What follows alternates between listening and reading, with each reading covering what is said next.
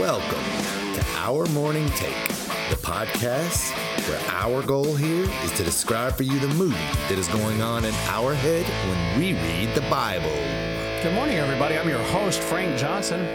I'm here with my co-host, I almost said guest, I'm sorry, co-host Abraham Lawrence. Say hi, Abraham. Hello, everyone. And then we welcome Nick Seaman back into the studio. Hey, Nick. Hello, everybody. All right. He's got information like cistus bushes. We're all ready. Yeah. Today is a special day. Today is January the 24th. We still have Tim Goetz back there behind the computer. It's January the 25th. What is today? 25th, right? 25th, It's the yes. 25th. He said it's a special day. It is a special day, January 25th. Do you know what that is? Jennifer's birthday? It is Jennifer's birthday. She is always, whatever the year is, and it's 2024, so she is 34. You always have to add 10 to the year. Oh, wow. That's her birthday. She was born in 1990. Happy birthday. I was born in 1980, so I kind of do the same thing, except Well, there you plus go. 10 years. Wow. Yeah. Plus 20 years. When you said it was a special day, I knew it was one of three things. All right, what was that, Abe? What's the Either other one of two? your children, Right. your grandchildren, Right. or one of your wives. Oh, my goodness gracious. That was a free one, ladies and gentlemen. I knew that was coming because Yeah. if you didn't give it, I was going to. Yes. So, you know, Who am I? As Moses would say. I gave you that one for free. The Lord said, I will be with you. I have had to lean on that most of my life. Because many of the others are not with me anymore. Some of the kids even. Well, hey, Solomon had a bunch of wives, and he's the wisest man that ever lived. So it makes you. You know what concerns me Smart. about Solomon? How many kids did he have? That's kind of what I want. Oh, my goodness. Yeah, exactly. Well, I mean, I think he could handle the child support with all this stuff. Oh, yeah. Talk about his wives. I want to know how many kids he supported. I'll sell a calf. I'll pay for that one's tuition. Whatever you do, Solomon, don't worship the gods they worship. No problem. So you said I have to pray to the sun after we get done? Yes, dear. All right, Genesis.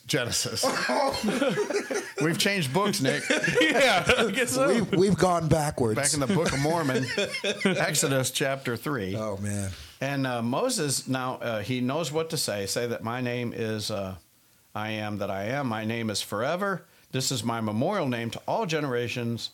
Go and gather the. So that's. I think that's about where we're at in the scripture. Yes. So we have our special reader in the house for the first time this week. Yes. Let's let him tell the rest of the story of chapter 3. This is the rest of Exodus chapter 3 from verse 16 on, I believe. Yes. He's a little nervous today, but A little jittery, but that's okay. We'll get it. What's going on, Abe? that's a good question. Oh, okay. I don't know what happened there. He's I know we had it before we. I guess he. Oh, well. I guess he figured we didn't need him this week since it's. Yeah, he Thursday, waited all the way to Thursday. It's like I'm packed up. I'm out of here. he's like He's checking already out. took the band and everything. Yeah, let's see what we got going on here. Yeah, maybe you can do it like that. There you go. I don't care. 15, 16, anything like that. Be good. Can it start? All right. Here we go. Maybe. Isaac and the God of Jacob hath sent me unto you. This is my name forever, and this is my memorial unto all generations.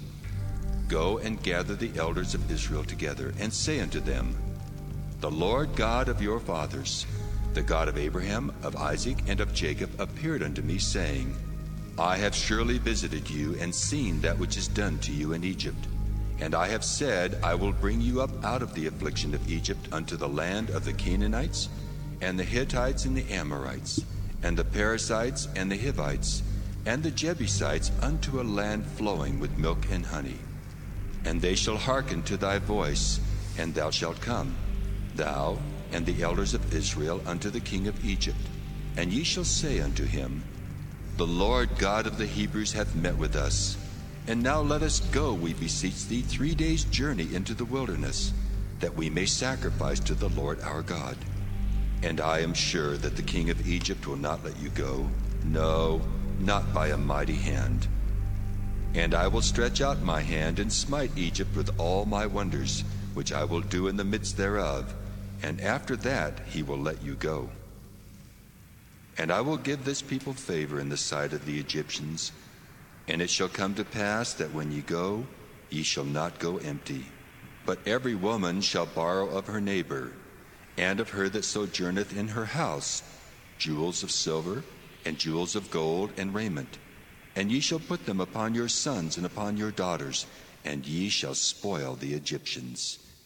Is it my imagination, or was it raining there at the end or something? Oh, yeah, it was something mystical going on. I don't know. The music stopped and it just sounded like light patter of rain. Well, that was Jethro in the background. He's watering the other bushes. So we can just start anywhere from where God told him and just go for it. Yeah, so basically this is all a response to somebody's calling somebody, but that's what was distracting me. But anyway, this is all in a response as to who is sending you. And he's saying, and so God gives him this whole big story. Oh, it's probably down here, Abe. It's probably my phone. Anyway, God's giving him this big story about who he is and what's going on. And I'm never quite sure why he gives all these names. But if maybe just to impress us that there are really several people that have occupied the promised land. It's not just a couple of different families. Mm-hmm. How many of them are there? Well, Abraham encountered several of them in his time. Looks like 6. Yes. Looks like there's like 6 families there. I love it when I heard a preacher say once that instead of parasites, he was saying parasites. The parasites. We're going to get some parasites out of the land instead of parasites.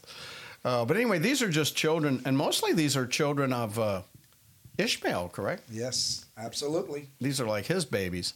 Yeah, and the interesting thing about it is because, obviously because of what Abraham told him, Isaac and his wife were like, listen, whatever you guys do, don't hook up with any of those Canaanite women or those Hittite women. Please don't. But they just did the opposite. The other thing that really stands out to me in this story is not only does the people of Israel need to know that God has sent Moses to them, Moses needs to know that he really is talking to God absolutely. too. So God gives him in the story a little bit of a foreshadowing of what's going to happen, so that when it happens, Moses doesn't get discouraged. Can you imagine Moses? He gets in there the first time the Nile turns red. Let my people go, and he goes, no, I'm not going to let your people go. Or when he comes to him, he goes, no, you're going to make bricks out of straw now. Anytime, God knows these things are going to happen. So he prepares Moses. Yeah. He's like, look, he's not going to let you go. Yeah, it's not going to work at first. Yep. Yeah. Right. You're going to go. You're going to tell him this. I'm going to tell you right now, he's not going to let you go until he sees my mighty hand. I'm going to have to do an awful lot to get you out of there. Yep. So don't give up the first time, second time, 6th time, 8th time. There's going to be 10 plagues, I believe. So he's like, just hang in there.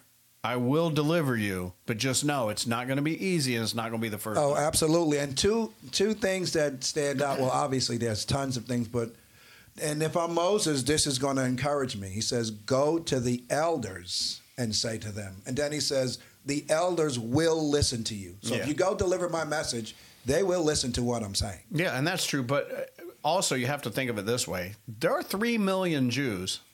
3 million children of Israel in Egypt right now. Yes. You're not going to get 3 million people together. You're not going to get 300,000.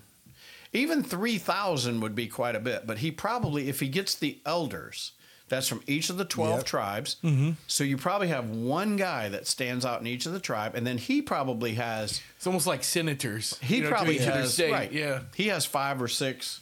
of his elders from the senior families. Yes. So you might have 7 or 8 from each family. And now, so what are you talking? You're talking like 100. Yes. Now you can get 100 men in a room and then we can have a discussion. But I do believe this is kind of the way even churches to this day still operate this way, because that's why we have elders or deacons to take care of business in the church, especially these very large churches that have thousands of members.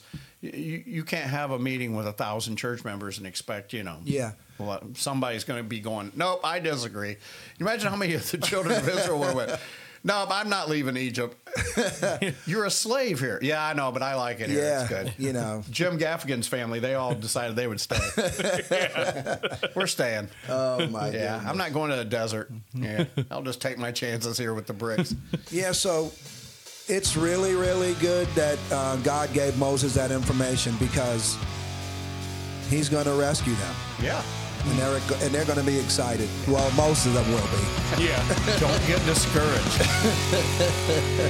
Help is on the way. See you tomorrow.